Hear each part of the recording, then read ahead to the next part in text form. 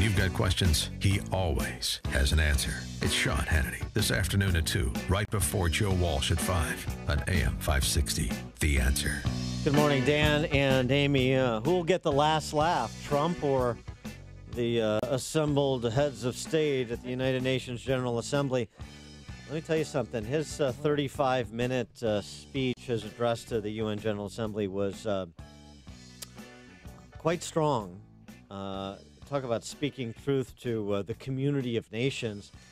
I thought the best part was sort of a 2-minute foray in the middle that nicely explained the first principles associated with his foreign policy construct, the handle of which is principled realism. Trump on American sovereignty. As my administration has demonstrated, America will always act in our national interests. I spoke before this body last year and warned that the UN Human Rights Council had become a grave embarrassment to this institution, shielding egregious human rights abusers while bashing America and its many friends. Our ambassador to the United Nations, Nikki Haley, laid out a clear agenda for reform, but despite reported and repeated warnings, no action at all was taken. So the United States took the only responsible course.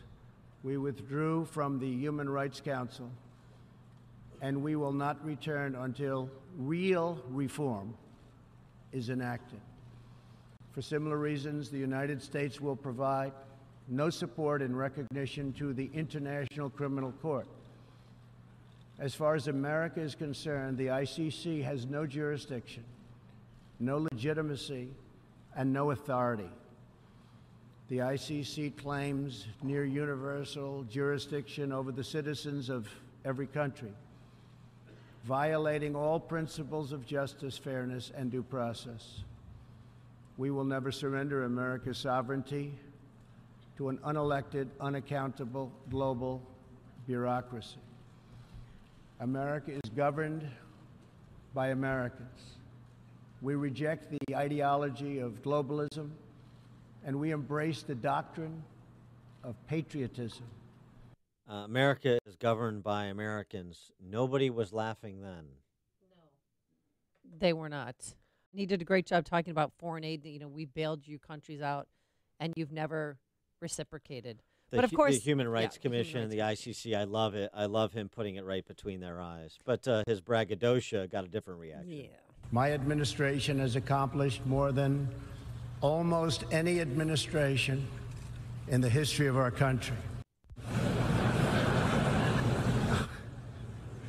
Didn't expect that reaction, but that's okay. I mean, he handled it well Yeah. once they started laughing. But you just see this wave of people laughing, you know. But he was braggadocious, and I thought, Sure. But that's Trump. I mean, Yeah. that's him. Nothing like getting laughed at by Burma. Okay. Who'll have the last laugh? For more on this topic, we're pleased to be joined by, thank you very much. Or New Zealand's prime minister holding her 3-month-old baby. She was laughing, too.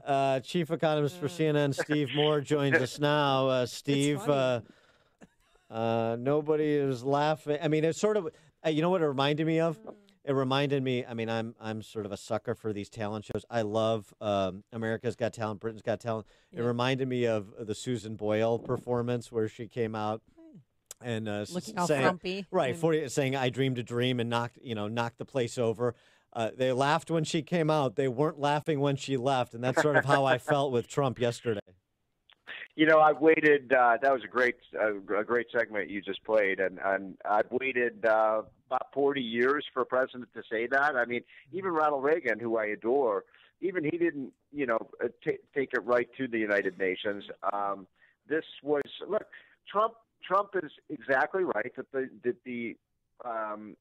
the mission of the American president should be to put America first. I mean, why is the left so insulted by that? Of course, a president should put America first. It's so interesting, too, the contrast between the way Trump deals with these, very uppity and arrogant foreign institutions like the United Nations and the way Obama did. I mean, Obama bowed down to these people. They loved Obama. I mean, they gave Obama standing ovations because he was the one who paid the bills. He was the one who said, whatever your problem is, we'll send you a check. You know what? The United States is no longer the ATM machine for the rest of the world, and it's about time. And that clear message was sent definitely by President Trump. But what do you believe? That's for sure. Yeah. How do you think about our stance with Iran? Because that was our mortal enemy yesterday. Well, I don't have a strong opinion about that. I think that obviously Iran is an enemy of the United States, and that's the thing about Trump. He doesn't pussyfoot around. No, he does not. He calls enemies enemies, and it's about time we have that. But look, the big struggle right now, much more important than Iran, is China, right? Mm-hmm. And we are locked into a kind of trade combat with China, and I think that's going to have, in terms of what happens with the U.S.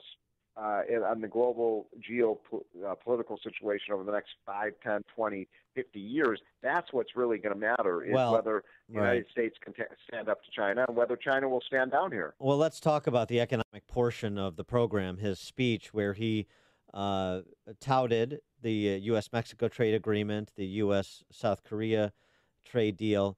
He also said many nations in this hall will agree the world trading system is in dire need of change. And he talked about countries admitted to the WTO that violate every principle upon which the organ is based.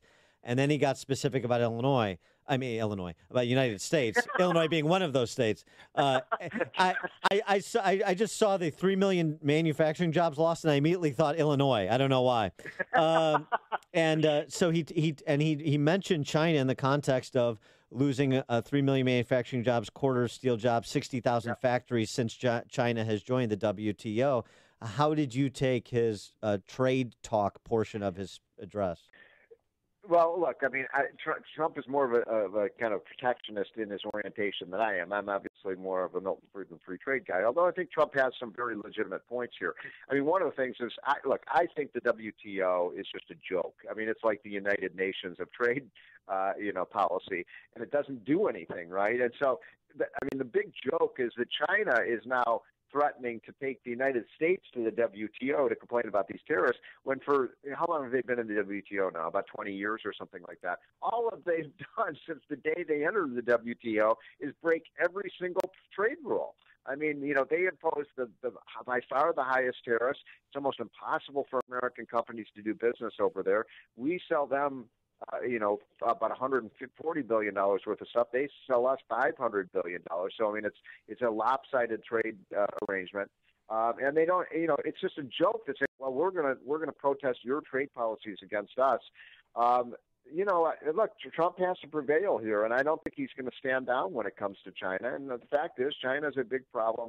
Not just with respect to the trade practices, but let's be honest. North Korea would not have a nuclear weapon today if it were not for China. True, but how soon till consumers start feeling the pinch from this? They will. You're right about that. I mean, Amy, I cannot deny that. You go to Walmart, you're going to pay more for stuff now. I mean, tariffs are taxes. We've said this many times. I mean, and the question is whether the American people are going to side with Trump on this. Or, it's interesting to me, by the way, that the strategy of the Chinese is to try to impose a lot of tariffs on American farm goods, our wheat and our cotton and our corn and soybeans. And it's interesting that there's an ad. I don't know if you guys have seen it in North Dakota, because we've got a big Senate race in North Dakota where Heidi Heitkamp, the Democrat, has an ad where she's standing next to a farmer who's in the middle of the field saying, these tariffs are killing us, and we're not able to sell our wheat here in North Dakota.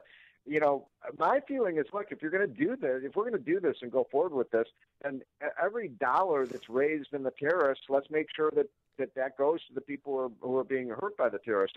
But look, I just don't think we can back down right now. I mean, if we do, this is a good time to pick a fight with China. We've got a booming economy. Their economy is reeling right now. But how is the question, and then how to get to a better place, that lower tariff environment that we aspire to find. I've asked this to you before on this show, and I'll ask you guys both this again. If they were not going to do it through punitive tariffs, how are we going to get China to start, behaving itself? Well, and if you could come up with a better answer, I'm all ears. Well, let me ask you this question. I ask the questions on this show. Yeah. Wow. Pipe it down. This is what Trump said in directing his comments to China. I have great respect and affection for my friend President Xi, but I've made clear our trade imbalance is just not acceptable. China's market distortions and the way they deal cannot be tolerated. Strategically, I know that's probably good for domestic political interests, but is that something Larry Kudlow and the team think is smart in terms of a global address to the UN, or should these conversations mainly take place behind closed doors? Well, look, I think it was appropriate for Trump to call out China. I mean, the only way we're going to win here is we need the whole world on our side. We need Germany on our side. We need Canada on our side. We need Mexico on our side. We need Australia and Japan on our side to say, look, to point to them and say, you're the bad actor. You're not playing by the rules. The global trading system is actually being disrupted by many of the abusive tactics that China is putting in place.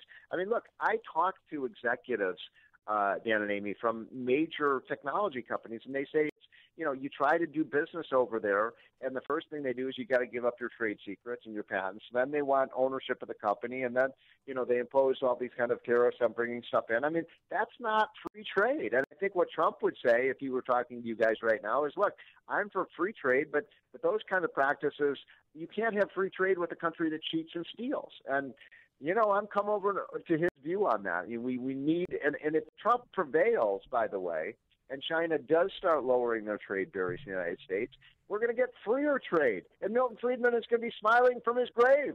All right. Let me ask you. He sounds skeptical, Dan. Well, I'll hold my powder and watch. And because Larry Kudlow's there, I'm giving you wide berth, but I'm getting skeptical. Here, I want to ask you. I want to use this locally, and maybe this is something that we could factor into some type of trade negotiation with China. Maybe we could turn over Elon Musk to be put into a Chinese gulag. Musk, he has a plan. I don't know if you're aware of this. He had many plans.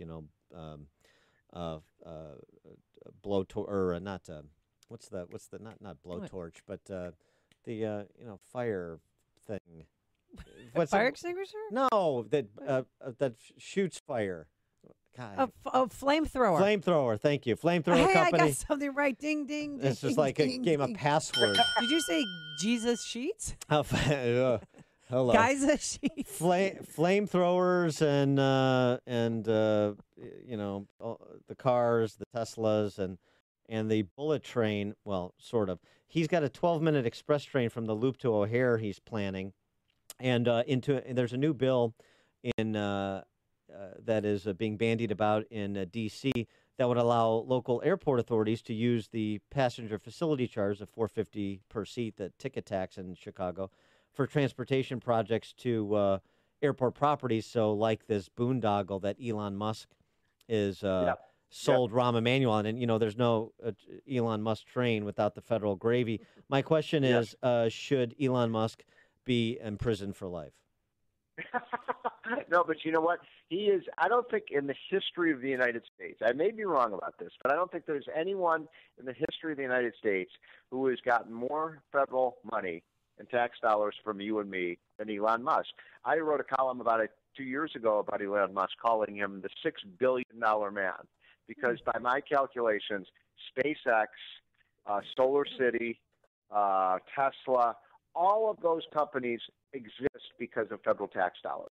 And we're just, can you believe that one person has gotten $6 billion in federal subsidies and grants and aid? I mean, now you're going to build this train that's, how much is that going to cost, by the way? I mean, how much federal, state, and city money is going to go into that? Yeah, I mean, it's a money pit. I mean, whatever they say, multiply it by 10, right? By 10, exactly. By the way, stop, my thing on this for all cities, including Chicago, stop building public transit. In 10 years, everyone is going to have a driverless car. You're going to push a button on your phone. The car is going to come. It's going to take you anywhere you want to. It's going to go door to door. We're going to have automated light switching and so on. We're going to have much fewer accidents. I mean, the whole transportation system is going to be based on taking you where you want to go when you want to go there, not when the government wants you to go there, where you have to walk a mile to get to a train station, and then when it drops you off, you have to walk a mile to that thing.